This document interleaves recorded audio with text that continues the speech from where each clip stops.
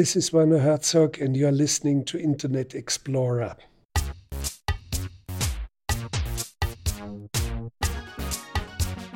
Hello, welcome to another episode of BuzzFeed's Internet Explorer. I'm Katie Notopoulos.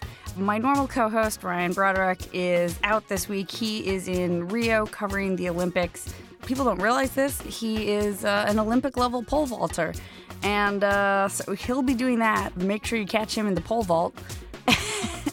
He's going to send us a little something that he recorded down there that we'll get to hear a little later in the show. But who freaking cares about Ryan, because we have an amazing guest that I'll be talking to in a little bit. We have talking with us the filmmaker Werner Herzog, who is a genius, a legend, has made a bazillion movies for decades and decades. He has a new movie that's about the internet. So why wouldn't he want to talk with us? Obviously, you got to come to Internet Explorer and talk to us about the internet. Are you excited? I am.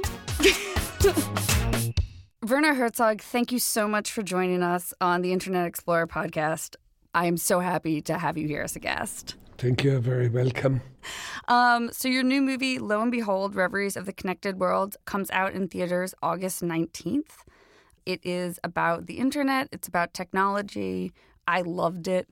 I mean, the idea that this was a movie that you made that was about a topic that I'm so passionate about was amazing for me.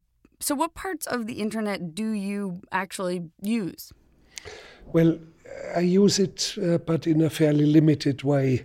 I correspond via email, in particular with my brother, who is in Vienna in Europe, and we are 9 hours apart. Quite often I would send, let's say, a longer text to a friend of mine, and I would ask, can you send it back with corrections and ideas, write some notes about it? Or I would sometimes use Skype for family brief encounters. It doesn't replace a real meeting, but if some family member is, let's say, in Berlin right now, it's still better than no contact at all. Since you sort of don't really use social media like Twitter or Facebook or things like that, do you ever worry that you're missing out on stuff on there? Oh no, everything important has always reached me. Being on internet, on Twitter, Facebook, and so. It's funny because you're mentioning it. Of course, I'm on Facebook, but it's an imposter. I'm on Twitter. It's fake. And I do have at least 3 dozen, maybe 4 dozen imposters. People who imitate my voice, people who write parodies. Let's say a fake letter Werner Herzog writes to his cleaning lady. And it goes viral. And so I do not feel uncomfortable with it, because some of it is real good satire. And it's always good to have some sort of self-irony and looking at yourself. And secondly, all these imposters force you to think about our change, how we project ourselves as self. And on the internet, of course, it is an artificial self. It's an embellished, it's a somehow stylized form of self.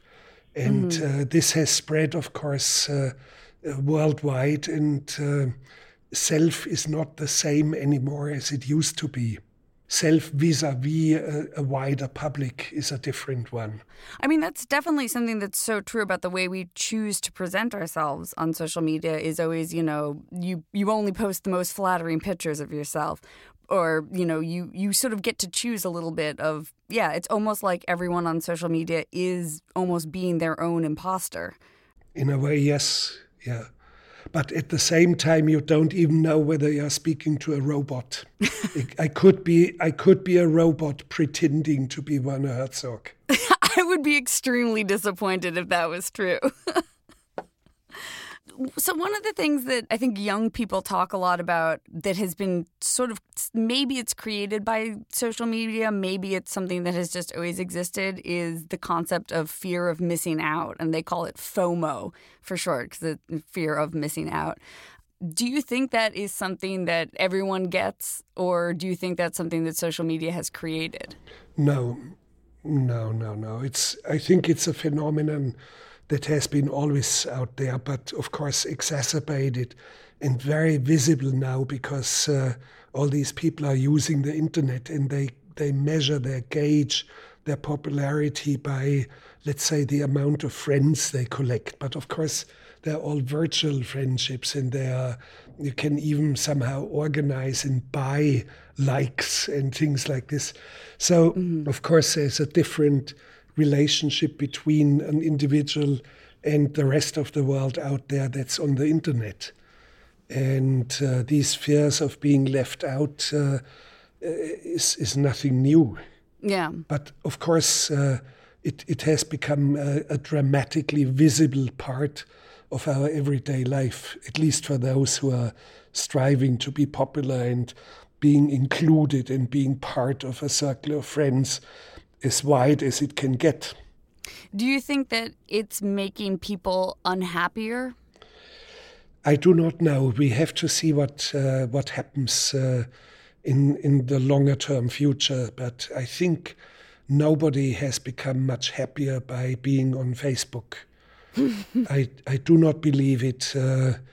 I think when we look at the depth of Facebook and this kind of shallow virtual friendships and connections, I do believe that many of us will understand that just sitting together with friends and cooking a meal, leaving your cell phones, your smartphones behind, and laughing and enjoying an evening has its own unparalleled value.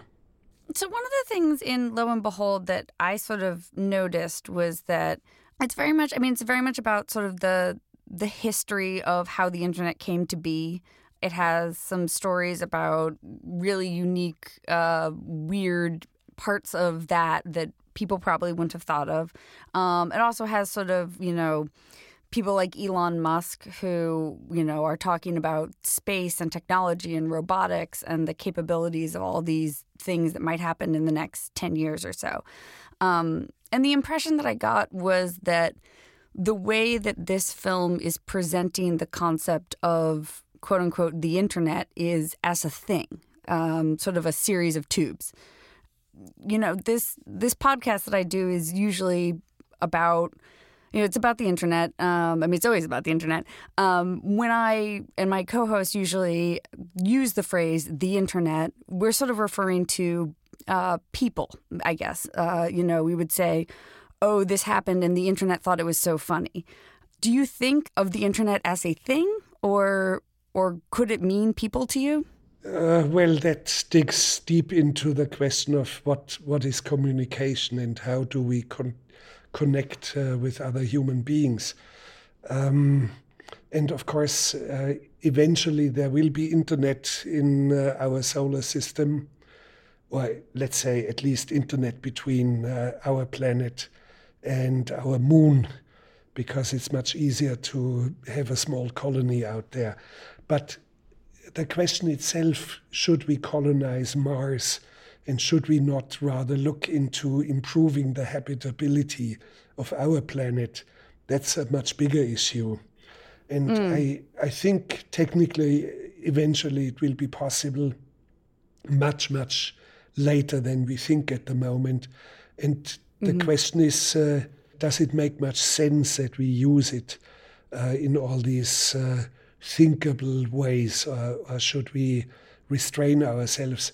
What is lacking so far is that the phenomenon is so big and so rapidly evolving that most of us have not generated a filter. How do we use it? I think I do have a filter because I use it, but I use it at certain limited times and in a limited scope. And I'm very comfortable with it. And I know that everything that's important will reach me anyway. So I do not feel kind of cut out and left out and in self-isolation. So I'm a very communicative person. I do make films. And of course, I reach out to audiences. And what is beautiful about the internet today, it's the very young ones who send me emails. And they speak as if I was in their age group. They try to gang up with me. The 12-year-olds, the 15-year-olds. And they're real smart ones out there. And I enjoy that they are trying to gang up with me. What does an average email from a 12-year-old to Werner Herzog look like? Yeah, quite often, for example, about bullying. How could they defend themselves and what could they do? Or should we really go to Mars or not? Very intelligent arguments. Should we somehow go wildly into research of artificial intelligence? Can we trust robots? So a lot of things coming at us, and they are coming at this very young generation. And for them, a robot that will come through their windows and open fire is not unthinkable. It's funny. I think a lot of times people think that the internet is, dumbing down kids these days. But I think about how much information they have at their fingers. Even Wikipedia, which is not a great and reliable thing, it still gives them so much access to information that, I never had as a kid growing up. I mean, True. Yes. In so many ways, I think they must be so much smarter than we ever were. No. It's very shallow form of information. Most of it is very shallow, and access, when you send tweets or you are going to Wikipedia, of course, doesn't have the depth of the Encyclopedia Britannica, for example.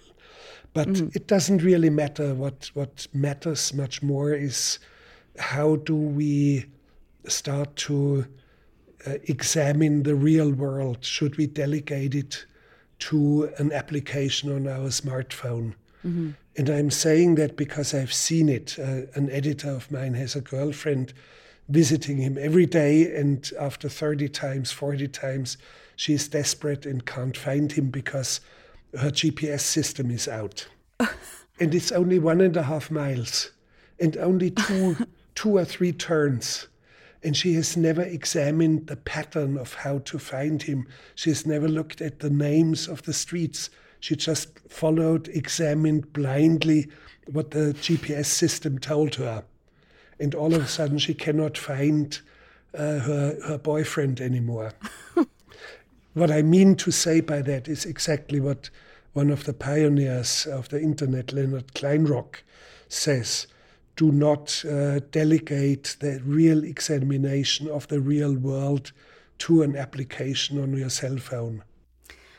I think that makes a lot of sense. I would like all the listeners of this podcast to please take that to heart if you can take one thing away from this. Do not delegate real life to an app. So one of the things that I thought was pretty interesting in this film is there's one story about a family. Their daughter died in a car crash, and they received harassment and sort of bullying. People started somehow the pictures of this girl's death had gotten out, and they were sort of flooded with harassment from strangers on the internet, which is just a terrible, terrible thing that happened. To try to want to harass a grieving family. And this really stuck out to me because this seemed like the one story in the film that was really about the sort of the essence of internet culture and the way that people behave so differently online than they do in real life. No one would go to a funeral and say something rude to the family, but people will do this, feel emboldened to do it online. Do you think that there is this huge divide between the way people act online and the way they act in real life?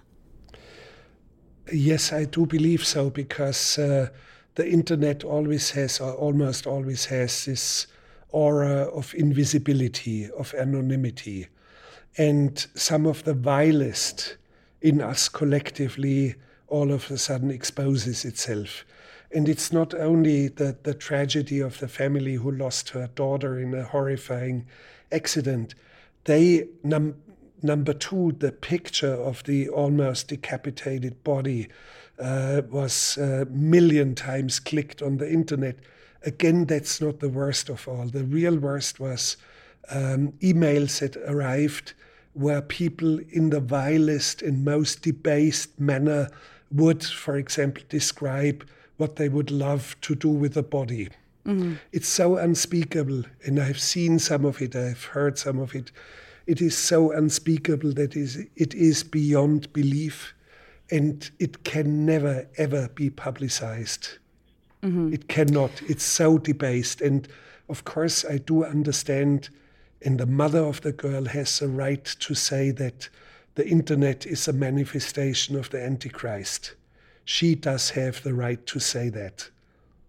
But at the same time, we should be cautious to somehow put values on the internet. Is it good or is it bad?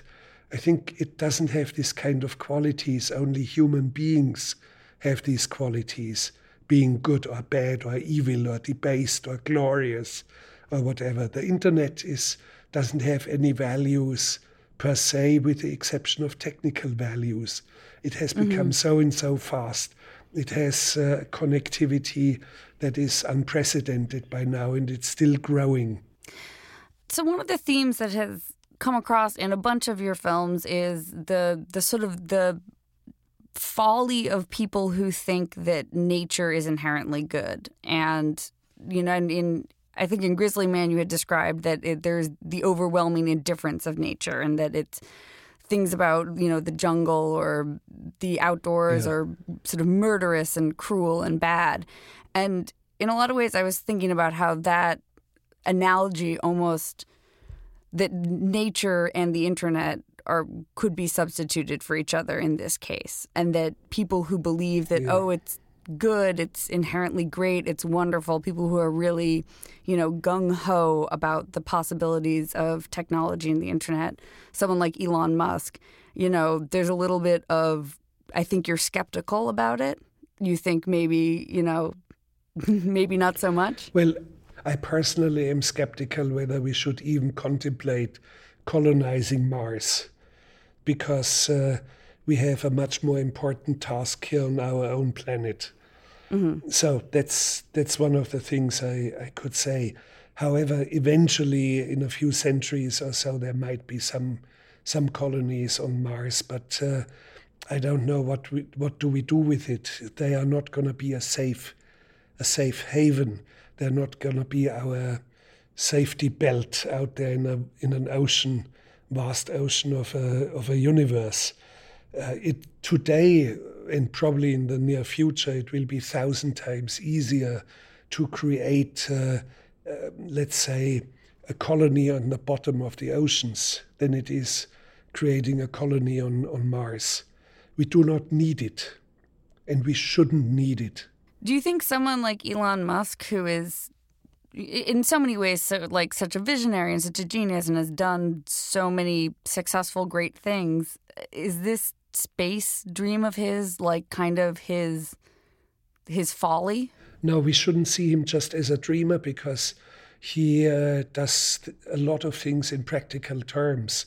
I mean, he has made a fortune with PayPal, has changed a lot of how financial transactions are made. He has started to manufacture electric cars, the Teslas, and now into huge manufacturing of batteries. And that's a key. And I think he does a lot of very interesting stuff that points clearly into the future. And I think he's setting his aims way beyond what is right now doable. Of course, he has rockets that will or have already served the International Space Station. All fine, but I think he puts the stakes very far out as a point of orientation. I'm not so convinced that he really will ever see it and wants ever to see it, to have a colony on Mars. Mm-hmm. I have my doubts, but let's not read too much into him. But we should take him seriously, because he's not just a dreamer. So going back to the family whose daughter had died and the emails they had received, you know, I know that it was a choice of yours to not even, you know, read the text of the emails, that they were so graphic and vile that this kind of content should not be exposed to the audience. Not even a photo where she's seen as a beautiful young teenage girl. Not even a photo where she's alive. Mm-hmm. I don't know if you had seen the recent O.J. Simpson documentary, the one that was from ESPN that was like 9 hours long. In that, they showed 2 crime scene photos of the murders of Nicole Simpson and Ron Goldman that had never been shown to the public before, and they were extremely graphic. It was, you know, of these 2 people who had been murdered. And it was really shocking to watch this and see these photos. As a filmmaker, what is your take on the value of showing graphic content like that? Well, I personally do not like it to see and put it out in public. And it is totally right, for example, that videos that were taken by desperate people when the World Trade Center was attacked on 9/11. I think 200 people jumped out from 104th, 98th or so floor. And there's a lot of amateur videos of that. And nobody has broadcast it yet. And I think it's wise and right. There is such a thing as the dignity of a person's death and the privacy of a person's death. So if somebody shows these horrifying images, I think they do it for whatever shock value and sell the film better. I have a suspicion that there's something not right. It did feel weird. I mean, I assume that, you know, the person who made this film could argue that there was a justifiable reason to show these gruesome photos in the context of the story, but it was very shocking. I have no idea because I haven't seen the film. I do not know exactly what you are referring to. But I think in general terms, we should be very, very cautious. What do we show? And I had this case similarly in Grizzly Man. There is a tape, an audio tape of the last 6 minutes of the life of Timothy Treadwell, who was killed and eaten by a bear, and his girlfriend. And it was known in public that this tape existed. And I was pressured, make it audible in your film, and I didn't do it. And I said only over my dead body, this is going to be in the film, and it was not in the film. And it's just a respect for the dignity of somebody who has died. So, somewhat on that topic, I don't know if you were perhaps had caught wind this past May, a gorilla was shot by the zookeepers in a zoo in Cincinnati. A child had fallen into the gorilla cage, and in order to save the child, they shot the gorilla. And, you know, when this first happened, people were kind of shocked because, you know, the idea of having to kill a gorilla to save a child is sort of this weird, shocking conundrum. It made people upset about the nature of zoos. And that lasted for a few days. And then more recently, so that happened in May, you know, flash forward 2 months, 3 months later, and gorilla... May I interrupt? What would you have done? Would you have shot the gorilla, or would you have watched how the child potentially might have been killed? What would you have done? I would have shot the gorilla. I mean, I think they did the right thing, in my opinion. Of course. But people were shocked at this at first, and then slowly something changed where all of a sudden the gorilla, you know, in zoos they often name the gorillas, and his name was Harambe. People on the internet, on social media, especially on Twitter and on Tumblr, it sort of became this joke, and people would make photoshopped pictures of Harambe the gorilla in heaven, and, you know, they would pretend that they were so upset that they missed him, and he's sort of, this dead animal became this punchline. It was sort of ironic, but it's also quite callous. Well, I haven't seen any of this, but I do believe that there are new forms of parody out there, new forms of irony, new unprecedented forms of vile, anonymous sort of interference of individuals into the internet. So there's quite a few new phenomena out there, and I haven't studied all of it, and I'm just curious what you are saying.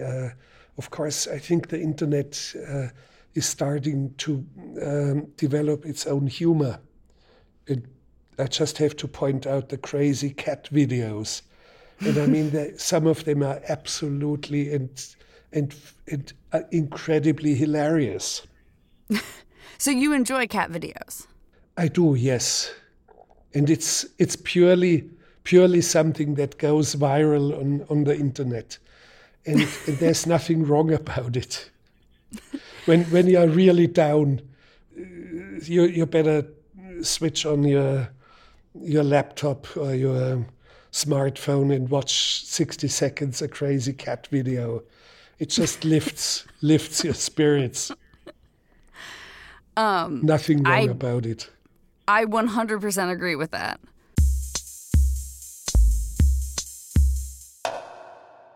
So we have a couple sort of fast questions for you. Yeah.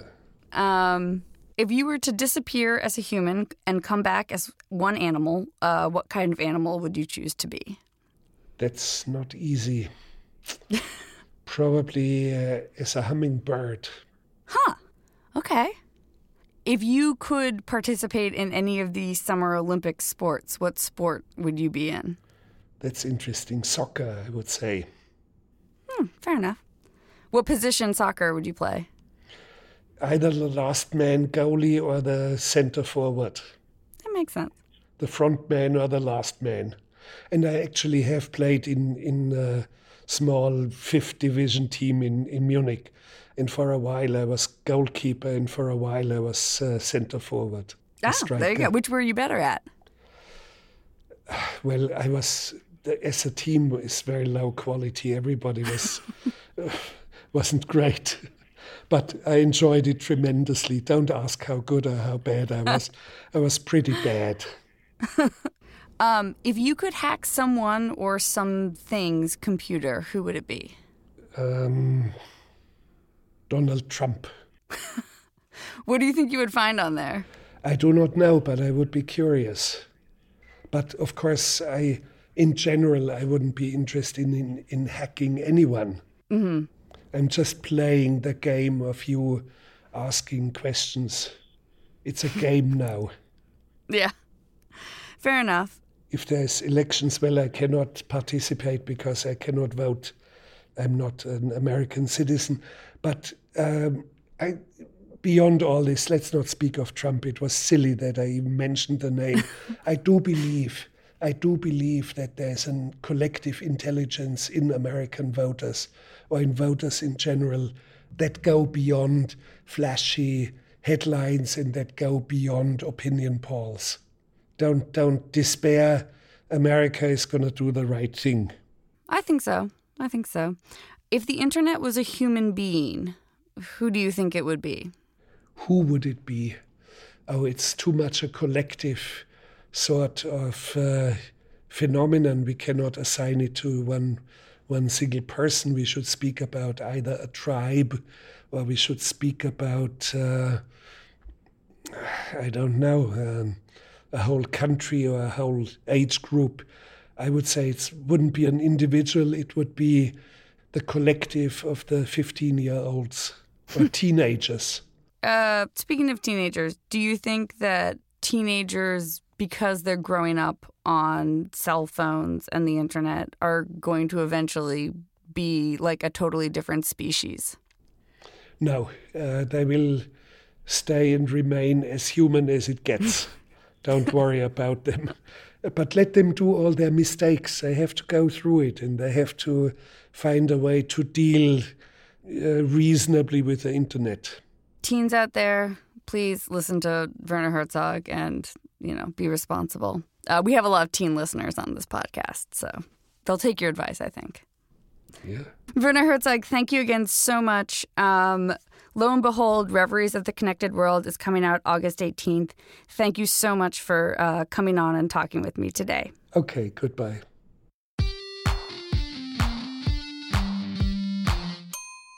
Because we're going on hiatus for a little bit, we decided to sort of wrap things up. We went and reached out to some of our past guests, friends of the show. We asked them to answer a question for us. And the question that we asked them is, what is left to explore on the internet?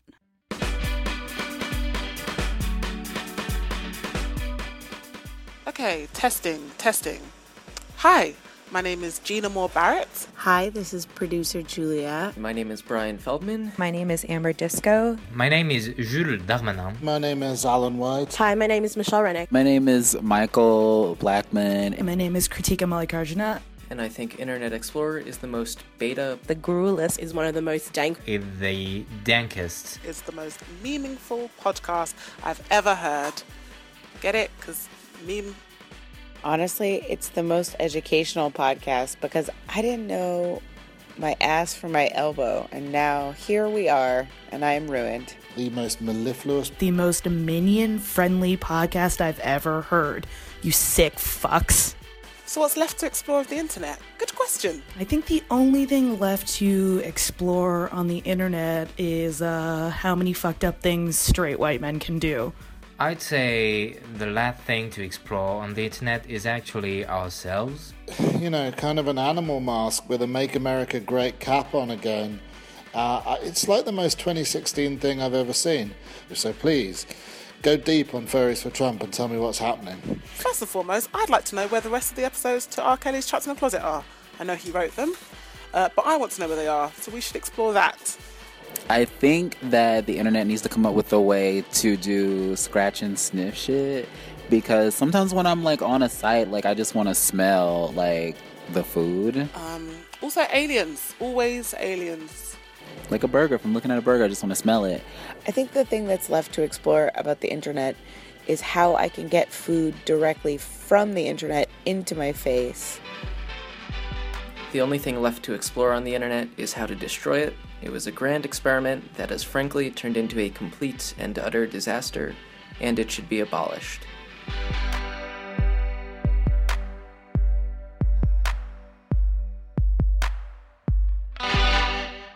So although Ryan Broderick is not physically here with us, although, I mean, it doesn't really matter because you're not physically here with me either. I mean, I'm alone in a room talking to myself. It's very pathetic. But Ryan was out in the world in Brazil, and he sent us a fun little recorded package that he did. You're going to enjoy this. Hello, Internet Explorer fans. It's Ryan Broderick. I'm in a towel right now in an Airbnb in Rio. I couldn't be in this week's show properly because honestly, like, I'm just sick of talking to Katie. You're all probably wondering what the Rio Olympics are like. I feel like it's the most infamous and like overly hyped Olympics I can remember. And what's been really funny to watch is I've been checking Olympic Tinder because my Airbnb is within the radius for the Olympic Village. So I've been checking Olympic Tinder every night to see if people are getting more and more comfortable like using it, and they totally are. When I first got here last Thursday, no one was on Tinder. And now, like, every day there's like more and more athletes and like volunteers that are using it. I even, not to humble brag, but I may or may not have matched with a member of the Dutch running team. So if you happen to be a secret meme podcast fan, I messaged you, you didn't message me back. So, hit me up. That would be great. There hasn't been much violence, which has been good. The first day, things got a little crazy. There was a big protest at the Copacabana beach protesting Lava Jato, or the car wash, which is the kind of hilarious term that people have been using for the Brazil impeachment process. If you're not familiar, a couple months ago, basically a bunch of politicians conspired to legally oust the former president Dilma Rousseff. So the Lava Jato protest was like pretty calm. It was huge, but it was pretty calm. As the day before the opening ceremonies wore on, things were definitely getting more and more tense. I think the city was sort of bracing itself. And I was walking with another BuzzFeed reporter, Tamara Griffin, and we stumbled across what we had seen on Twitter and thought was a massive protest, but it was actually pretty small. It was like 200 people. And this one was an anti-Olympic protest. And we were sitting in this park, kind of watching this protest unfold. And then these little like Occupy Wall Street, like crust punky kids in black bandanas and hoodies and stuff in the protest, they run up to a flagpole, climb it, yank down the flag, and burn it. It's like the flag of Rio. They burn it.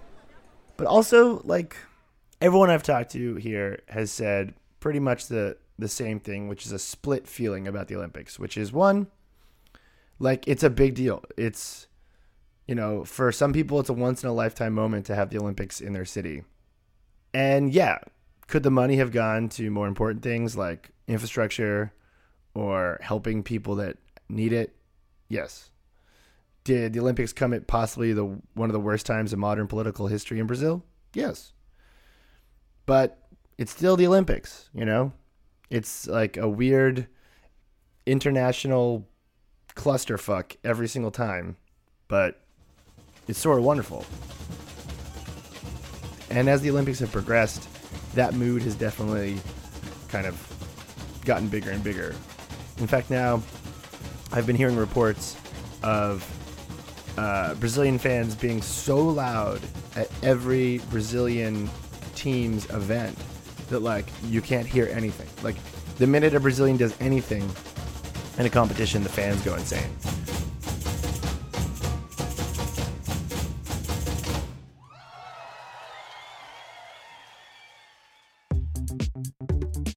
So BuzzFeed's Internet Explorer is going on a hiatus. It's a weird feeling. We've been doing this show pretty much nonstop for almost 2 years.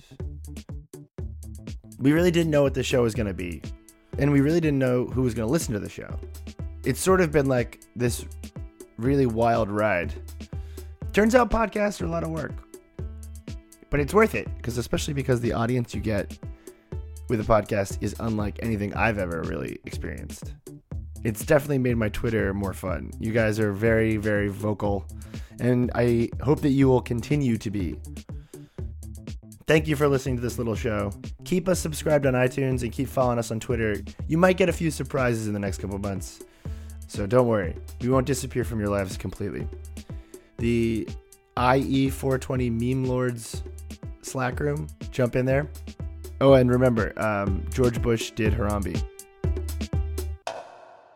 420, 420, 420. All right, bye.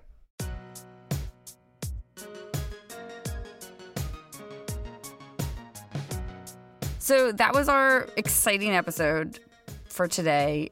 This will be the last episode for a couple months. We're going to go on a little hiatus. I'm going on maternity leave. Ryan has to actually do his job for once. Oh, Ryan. But, you know, just keep existing on the internet without us. The world will keep turning, I think. Speaking of the future, thank you so much to Werner Herzog. See his movie, Lo and Behold, Reveries of the Connected World is a great movie if you love this podcast, or even like it, or even just vaguely tolerate listening to it while it's on in the background while you're taking a shit or something. You're going to love this movie. It releases in the U.S. August 19th. If you don't live in the U.S., some other time, I'm sure you can figure it out.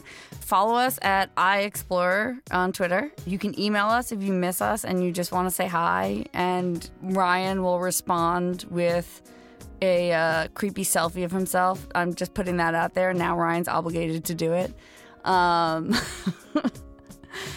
So, you know, be in touch. Be around. Thank you to Ryan for being the light of my life. Thank you to Julia Furlan. If she was a Werner Herzog movie, she would be Grizzly Man. Also, Eleanor Kagan. If she was a Werner Herzog movie, she would be Bad Lieutenant too. Possibly the best one. And of course, Meg Kramer, if she was a Werner Herzog movie, she would be Fitzcarraldo. And of course, thanks to CDM Studios, where we recorded this today. And thanks to Kathy, too, who recorded Werner's end of the phone conversation that we had. And, I'll miss you. Bye for now.